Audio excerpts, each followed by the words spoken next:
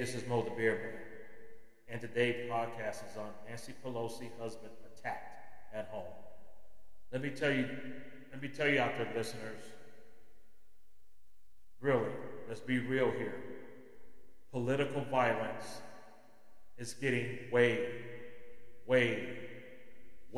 out of control.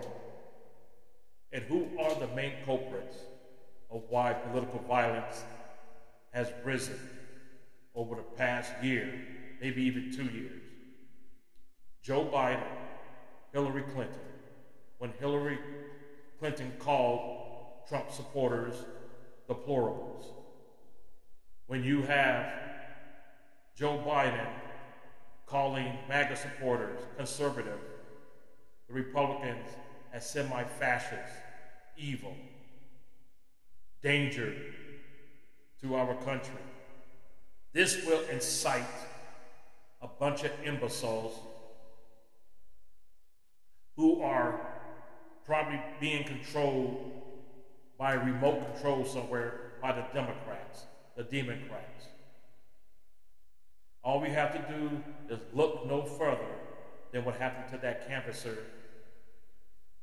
who was canvassing for Senator Marco Rubio in Florida, Hialeah, when he was brutally attacked by 4 people. They just arrested 2 idiot, cowardly suspects. What happened to the other 2? This is the Democrats' playbook.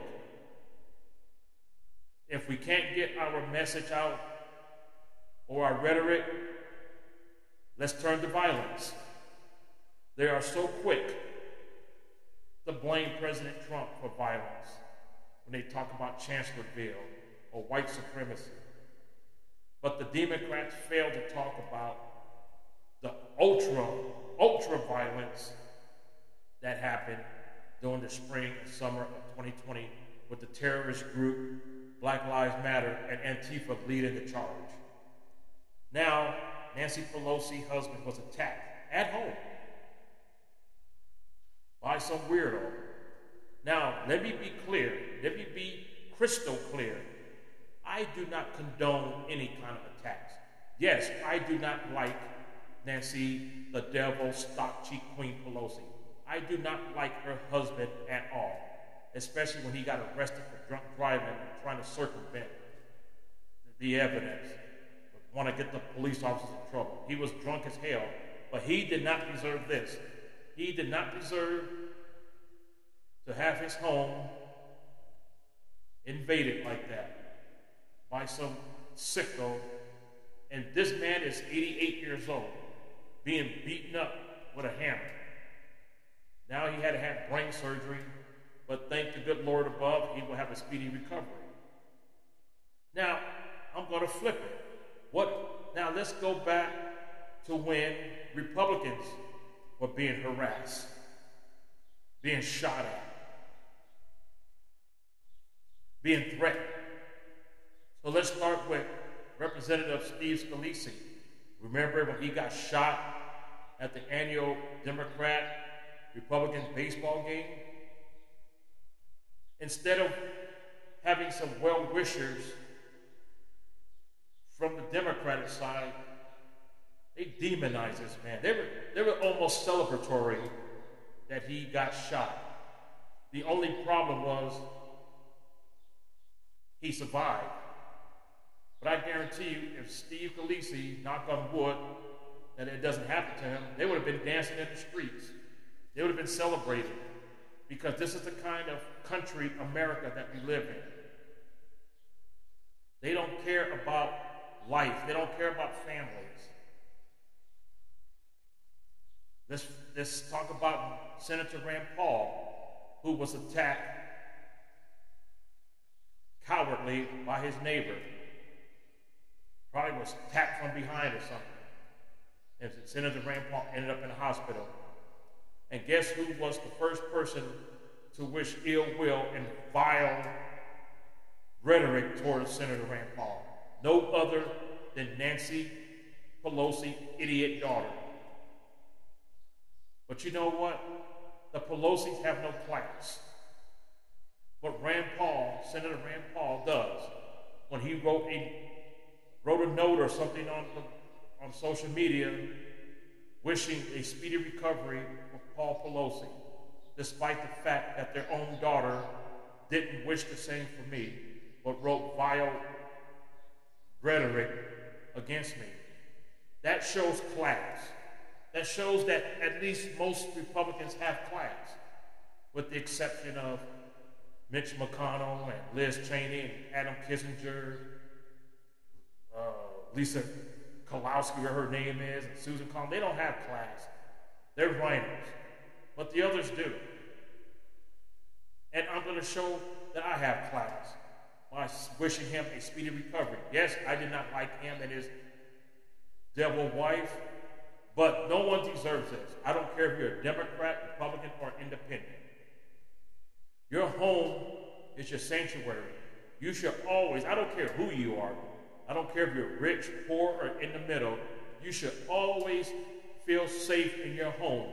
When you're coming home from work or running your errands, picking the kids up from school, and when you put your key into your key lock and open up that door, and you are safely and secure in your home, when you close the door and lock it, you should feel safe. Unfortunately, in America, your home is not your sanctuary anymore. It's not your castle. Because we are having so many home invasions across the United States of America. It doesn't matter which state you live in. But I will say this, it seems that it's happening more in the blue states, these home invasions, than the red states, because of defunding the police. This should send a loud and clear message to the Democratic Party that crime should be your number one topic. That should be your number one agenda, is addressing crime. Especially when it happens to one of your own. Maybe that's what it takes for something to happen to your own. I don't wish that, but somehow, some way, you have to wake up and address the criminal activity that is ravaging the blue states in America, the blue cities in America. We see it on national news every single day. We just had a couple of shootings, one at a funeral. I mean, who does that? And again, this is still sad news, so let's talk. This is sad news about Paul Pelosi, and now is undergoing brain surgery after the attack. Now, as much that I cannot stand Nancy and Paul Pelosi, this is wrong. And I hope for a speedy recovery, and I hope that they catch this cowardly bastard who did this to an 88-year-old man. Nancy Pelosi's daughter, as I alluded to earlier, is a piece of crap when she celebrated Rand Paul attack. But Senator Rand Paul, who has class, I said it before, and he wished Paul Pelosi speedy recovery, as I alluded to earlier. And I'm going to stand by my statement. The Democrats, as I call them, the Democrats, have no class. Look no further than Justice Kavanaugh and his family almost were killed, or could have been killed, by this deranged lunatic who drove all the way from San Diego to try to assassinate Justice Kavanaugh. And who knows was in his little pea brain, the mentic mind.